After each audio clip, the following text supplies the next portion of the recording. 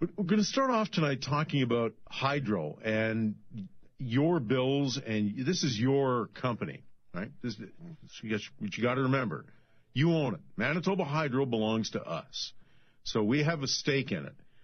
And so often, I think we look at a company like Hydro or any Crown Corporation as something apart, separate and apart from ourselves, rather than something that we are a part of, that we have a stake in, that we have ownership of. There is much debate, as many of you know, in this province about some possible major hydro dam projects coming up. And to talk about that tonight, it's a great opportunity because so often we get people who may have a stake or a vested interest from a Manitoba standpoint, whether it be economic or political or ideological, what have you. My guest tonight is David Vardy, and he's you don't call them Outlanders, do you? You know, the rest of us? Not really. The people that live in the Bay are called Baymen, and the people that live in St. John's are called Townies. Townies. So you a Townie? I'm a Townie. All right, Townie. David Vardy. I'm a Bayman wannabe. From St. John's, which is God's country. And they've had an extremely, like us, had a very tough winter. Still snow on the ground there. Absolutely. Yikes. And in the air. Oh, no. Anyway, you were with the Public Utilities Board in Newfoundland. I was. Point, right? So you guys know something about hydro, just like a lot of the rest of the people in Canada do. The people in Quebec know about it, people in Ontario, right? So we all know about hydro. What we do know is that we pay a bill every month. That's really about as much as a lot of Canadians understand about hydro, isn't it? So what do we need to know about hydro that we don't? Well, what we need to know about hydro is that hydro involves we need to do a lot of planning in advance in order to ensure that we have good systems in place. And we had some major outages in Newfoundland several months ago, and so we're going through an inquiry now to see what really went wrong. But the really big issue today is the capital expansion plans that are in place in Newfoundland and across Canada, and particularly in Manitoba, where we're looking at three major projects that are going to cost something like $22 billion in Manitoba. And it's called the Preferred Development Plan, and it involves Kiesk and Bipole 3 and Kanawapa. And we have our counterpart in Newfoundland. It's called Muskrat Falls. Now, our Muskrat Falls is not as big as your projects here, but it's actually Muskrat Falls is somewhere between Kanawapa and Kiesk in size. It's 824 megawatts, and the total cost of that is going to be quite high. Right now it's pushing $9 billion, that whole overall project, and that's a lot of money for a small province of 500,000 people. And to put it in perspective, most people, their eyes glaze over when you talk about billions. So that's the problem with this, isn't it, David? That we can't. I can't grasp $9 billion. I can't. I understand if the meatloaf in the parliamentary cafeteria is only $4 when I'm paying $15, or a $17 glass of orange juice. Well, we all get that. $9 billion. That's why, Jeff, I usually try to put this in terms of what is that costing the average person. And what I do is I say, okay, we're talking about $9 billion, which is likely to go to 10.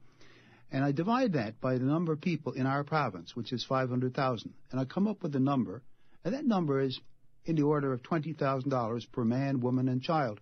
And when I say to people, this project's going to cost you $20,000, but it's going to cost your family more than that. How many people are in your family? Oh, well, there's mom and dad, and there's 3 kids. That's 5. That's $100,000. So we're adding to your family bill, your family mortgage, your debt, $100,000, okay? And it's worse than that, isn't it? Because the money is being borrowed to do this. And we have to borrow and so your grandchildren are going to be paying the grease on this. Exactly. And the thing is that's what really bothers me. From where I sit, it's not going to have a big impact on me. I'm not a young person. But I have kids. I've got a grandchild. And so I'm really worried about what the impact of that's going to be. So the concern that I have really relates to our ability to control the developments, to make sure that people have an opportunity to input into the decisions. Because as you said, we own these resources through our crown corporations. But the problem is we do not control them. And the question becomes, how can we get better control, democratic control? And if you like, I'm just going to continue on the analogy and just moving into Manitoba. The numbers that are being bandied around for Manitoba, $22 billion for those three projects. And if you want to look at the extensions and the maintenance that's involved in those and the other related projects, you're up to $34 billion. But let's stick with the 22. If you do that same calculation with the $22 billion, you've got 1.25 million people in this province. You've got about 2.5 people than we have in Newfoundland and Labrador. So I did the calculation. You're looking at 17,600 people, $600 per person. So it's in the same ballpark. Right. It has a huge impact on the average citizen, and it has a huge impact on the average family. And on top of that, both of our provinces are already heavily burdened with debt. We have a debt of $9 billion. You've got a debt of $18 billion. That's net debt. If you take the gross debt, it's a good bit more than that, but we'll just talk about the net debt. Not to mention hydro debt. Not to mention hydro debt. So what are we doing when we start to add these kinds of projects? $9 billion in Newfoundland, $22 billion in Manitoba. It's going to double the provincial debt, or more than that. So we really have to ask ourselves the question, how can we manage this better? Do we have proper control? And so I spoke today at a luncheon with the Frontier Center for Public Policy. What I talked about was regulation. Okay, we're going to take a pause and we'll get you to come back and talk a little bit more about what you did have to say today and how we can wrest control of what our own property back from those who would not have us control it. David Vardy is with us today. I want to thank the folks at the Frontier Center for making him available to us tonight. This is the Nighthawk on 680 CJOB. Talking about hydro, how we own it, but we don't really seem to have much of a say or control over it. My guest in studio tonight is David Vardy, who was once chair of the Public Utilities Board, secretary to the Cabinet in Newfoundland and Labrador, and has been speaking here today for the folks at the Frontier Center for Public Policy. And David, I wanted to get you to start talking about some of the things, because you talked about Muskrat Falls, the proposed hydro dam in Newfoundland, and the proposed dams that we've got going here, not to mention Bipole 3, which has been an extremely controversial subject, although the difficulty for most of us, we talked about the billions of dollars, how we can't grasp that, and you broke those numbers down. The other problem for projects like this is that we don't see them. You know, a Bipole 3 it's out there somewhere. Okay? It's not something. It's not like a pothole that we're driving over every day. Right? We can see the potholes. They're wrecking our cars. We don't see Bipole 3. So some of these issues are harder for us to grasp, aren't they? Because we're concrete thinkers, and if we don't see it, it's tougher for us to get it. And, because of that, Jeff, we have confidence that somebody is looking after our interest. And you ask the question, well, who is that somebody who's looking after our interest? And invariably, you think about the Auditor General. Well, is the Auditor General doing an audit of this? Well, I know in Newfoundland, our Auditor General is not doing it. And there are obstacles for him doing it, because if he goes in there, he can be blocked by the legislation that allows him to, the CEO of Nalcor, our unregulated utility, to prevent him from reporting to the House of Assembly and going public with his reports. But we do look for the Auditor General, and we have to demand that our governments get our auditors in there to audit the books. We also have to open up these decisions to the public utilities boards. Now, I know you have a hearing here. I know there are problems with the hearing. Some people feel that the hearing is restricted. And I know that in Newfoundland we had major problems because our government was not going to give us the benefit of an inquiry, of a public utilities inquiry. A number of citizens, private citizens, pressured the government to say, you can't build this $9 billion project without having some kind of public utility hearing. So instead of allowing the board to discharge its responsibility and have a full hearing and decide themselves how to conduct it, the government said, we're going to ask you for advice, Mr. PUB. What we're going to ask you to do is to tell us whether building Muskrat Falls is better than simply continuing on with building power sources on the island, particularly thermal power. So you have two alternatives, and we're going to put this question to the PUB, and we're going to give them 6 months to answer it. So that's what they did. At the end of it, the Public Utilities Board said, this is an impossible question. You haven't given us the information or the time that you need. And so the government said, okay, then we're going to go ahead with this. We're going to proceed, and we're going to ignore you guys. We're not going to give you any role whatsoever. So the result of all this is that you've got a project which has started. They've committed over $3 billion, and it's virtually unstoppable. And so you have to ask yourself the question, what went wrong? Is there something that Manitoba can learn from the Newfoundland experience? Because I know there's a group of people, very active people, many of whom were in the room today when I spoke, who are asking the question, how can we stop this? Well, and they are of different political stripes, too. A couple of former premiers, an NDP former premier and a former Conservative premier, both saying, put the brakes on this thing. And it's not just the Canadian Taxpayers Federation saying this, the Conservative think tank, if you will. It's not just them. It's a whole lot of people of different political stripes saying this doesn't look like a real good idea, because if we gamble wrong, the bet that we're making here, if we gamble wrong on this province is going to be in the toilet for 3 generations. And we have the same thing. We have 2 ministers, a former finance minister, a former minister of fisheries of the same persuasion, conservative persuasion, who are deadly opposed to this project. So there's a lot of people who think that this is the wrong thing to be doing.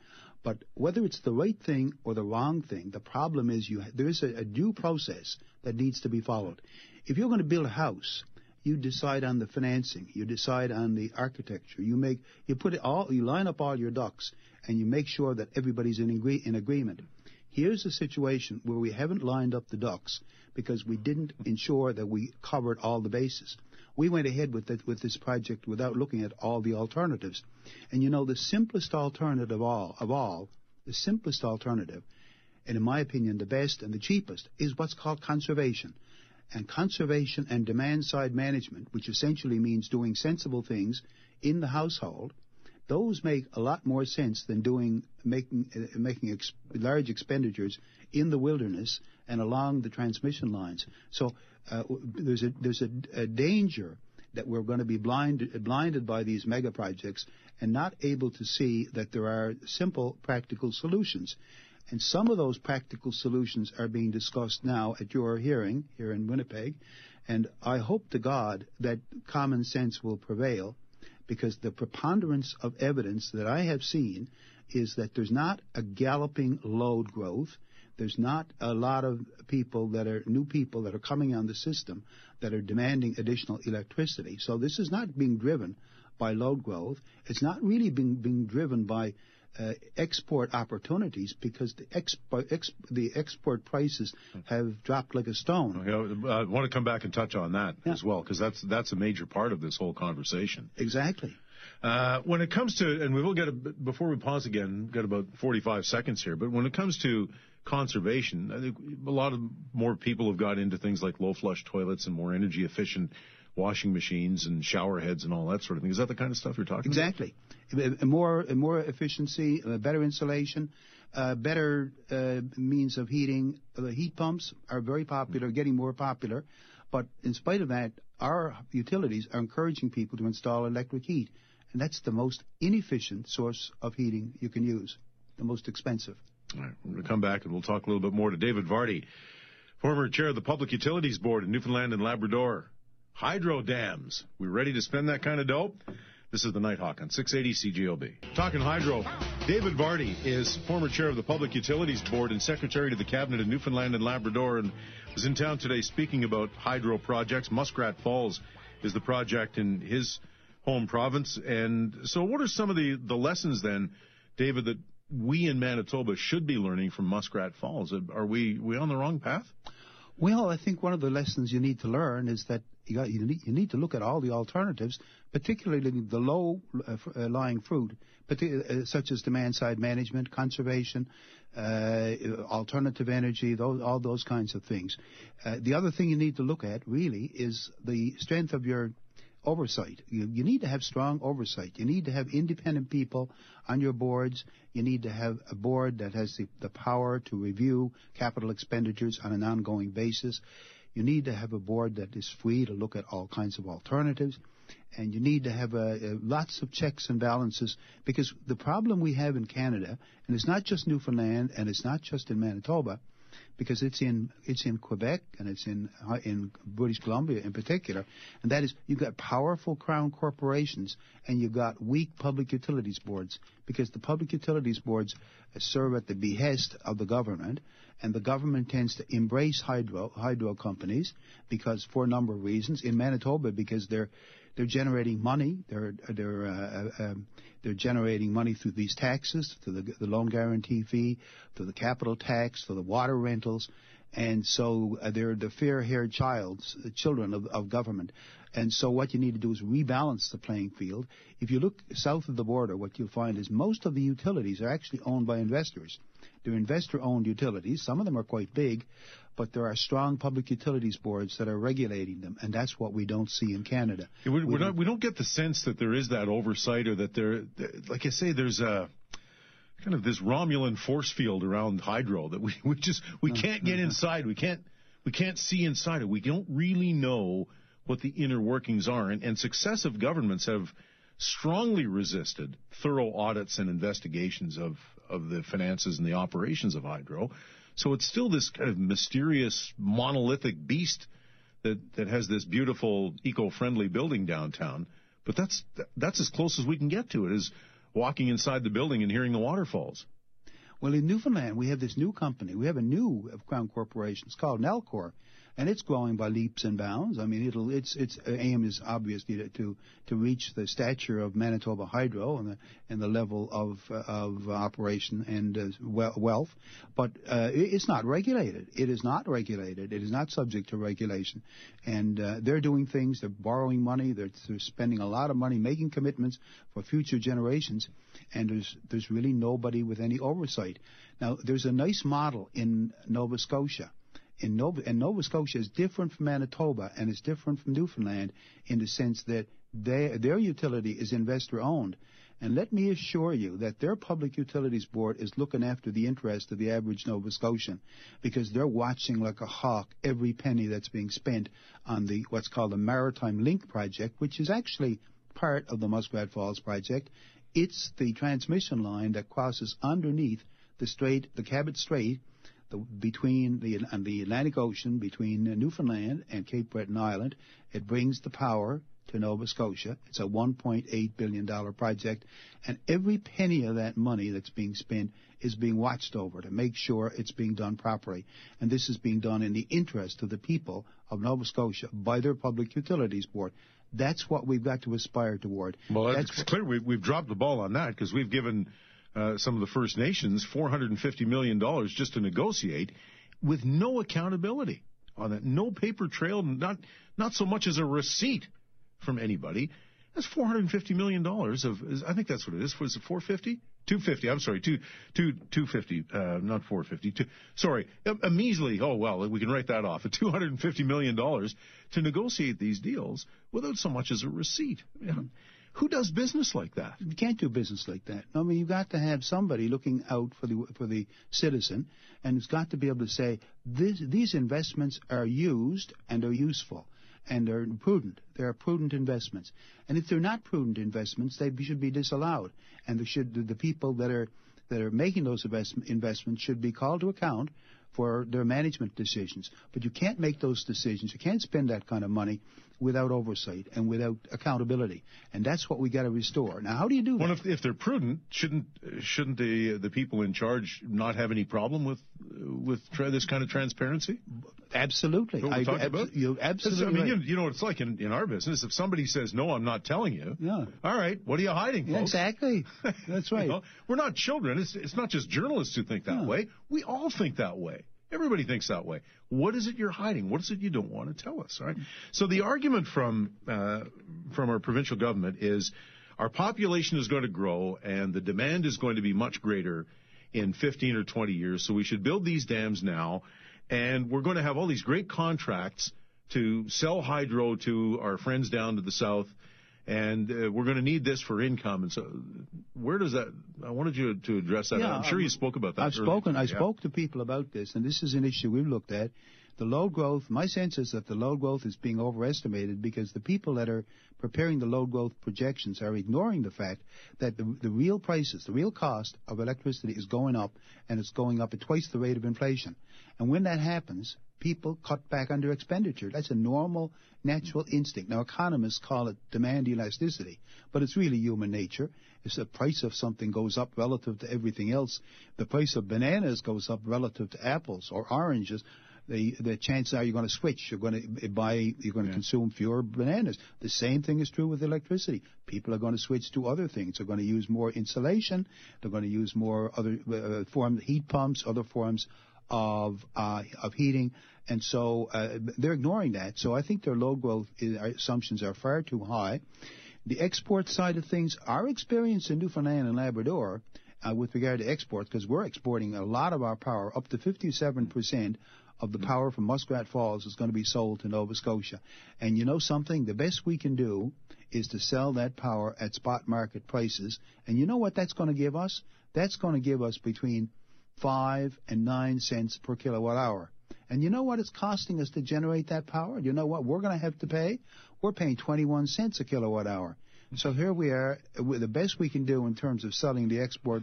We're losing. So every kilowatt hour we sell, we're losing money. So how does that make sense? Who does business that way? How does that make sense? So, it's not funny. Because this is real people's money. This is the money of the people of Newfoundland and Labrador who are my children. Yeah. It's your children, my children, our grandchildren. All right. So we're going to sell. We might as well put up the more wind turbines. If we're looking for something that's a bad economic model, we might as well just put up more wind turbines if you want to throw money away. So we're going to wind up selling this stuff at a loss. And we know that to our neighbors just to the south that fracking, whether as controversial as it may be, that's going to be the energy source in North Dakota and surrounding area for a very long time.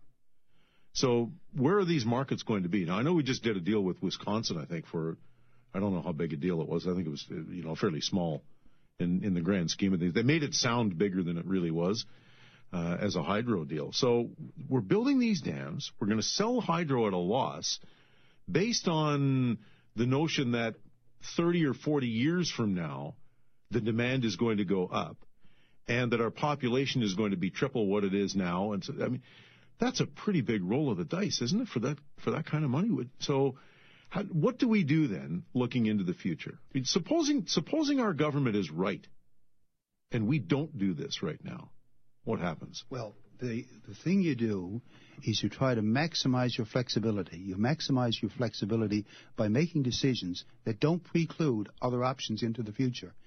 You try to, if you're in a high-risk environment, and I think we're probably in a high-risk environment because we're in the transition from high energy prices to lower energy prices. So we have to ask ourselves the question, if we build all of this power, these trillions of kilowatt hours, is that power going to be stranded because it's too expensive to sell? And rather than find ourselves in that position, wouldn't it be better for us to make some provisional decisions, smaller decisions now rather than bigger decisions, because the water power is still going to be there. If we hold off for 5 years, in 5 years' time, those dams are still going to be there. The water is still going to be flowing over the dams. So I think what we got to do is think about smaller solutions. There's a tendency for our governments to think about big solutions, mega projects. But I think that the people can relate more readily to smaller solutions. And the other thing is, we're all moving so fast. Everybody's going around today making decisions on information they're getting today. were making decisions based upon 5, 6, 7 years ago, market assessments of export revenues that we could achieve under the conditions that existed at those times. Well, you've got to be prepared. We've got to be agile. Our governments have to be agile and change their decisions based upon circumstances. And I think the best way they can adjust to these circumstances now is to do things that are cheap, that make sense, and that are beneficial to people in their own homes. So rather than embark on more mega projects, I would suggest we really look very hard at doing small things. And I don't think any of our boards, either in Manitoba or Newfoundland and Labrador, have really looked hard at the question of putting more insulation around our windows, in the walls, looking at whether our systems are efficient, looking at whether we're using the best technology. Heat pumps are a great asset. They're being installed in many cases, but in spite of all that, 85% of new houses in our province are installing electric heat. And the reason for that is because they're being promoted by the companies, by the public utility companies, because they want to find markets. They're trying to build up markets for all this power. One of the things we've got to do is we really got to take the marketing of demand-side management out of the hands of the utilities and put it into the hands of other people, because they're in a conflict of interest. Why would you expect Coca-Cola to be promoting the consumption of Pepsi? It just doesn't make sense. And that's exactly what we're asking our utilities to do when we're asking them to promote conservation. Well, so what should we be asking our public utility, our Crown Corporation like Hydro, to do as consumers and taxpayers? Should we be saying to them, give us energy at the lowest possible price, or should we be saying, take this natural resource we have and make money for us off it? What should we be telling them? I think that we need to decide what our priorities are, and I think if our priorities are, I think the priorities should be based on serving the customers at the lowest possible price, and if we can reduce the price by selling power elsewhere and using the revenues to reduce the price, that's great. If we can, but we have to bear in mind that people expect reliability. One of the things, the quality of electricity today is much more important than it was 20 years ago, because we have such sensitive instruments in our homes and in our hospitals, in our schools, that require very, very careful moderation in the frequency of electricity. We've got to look at the quality, but I think we mustn't lose sight of the fact that the needs for electricity are probably going to decline, because we're becoming more and more energy efficient. Our refrigerators, our stoves, our television sets, they're all using less electricity. So don't apply the paradigms of the 60s and 70s into the 21st century.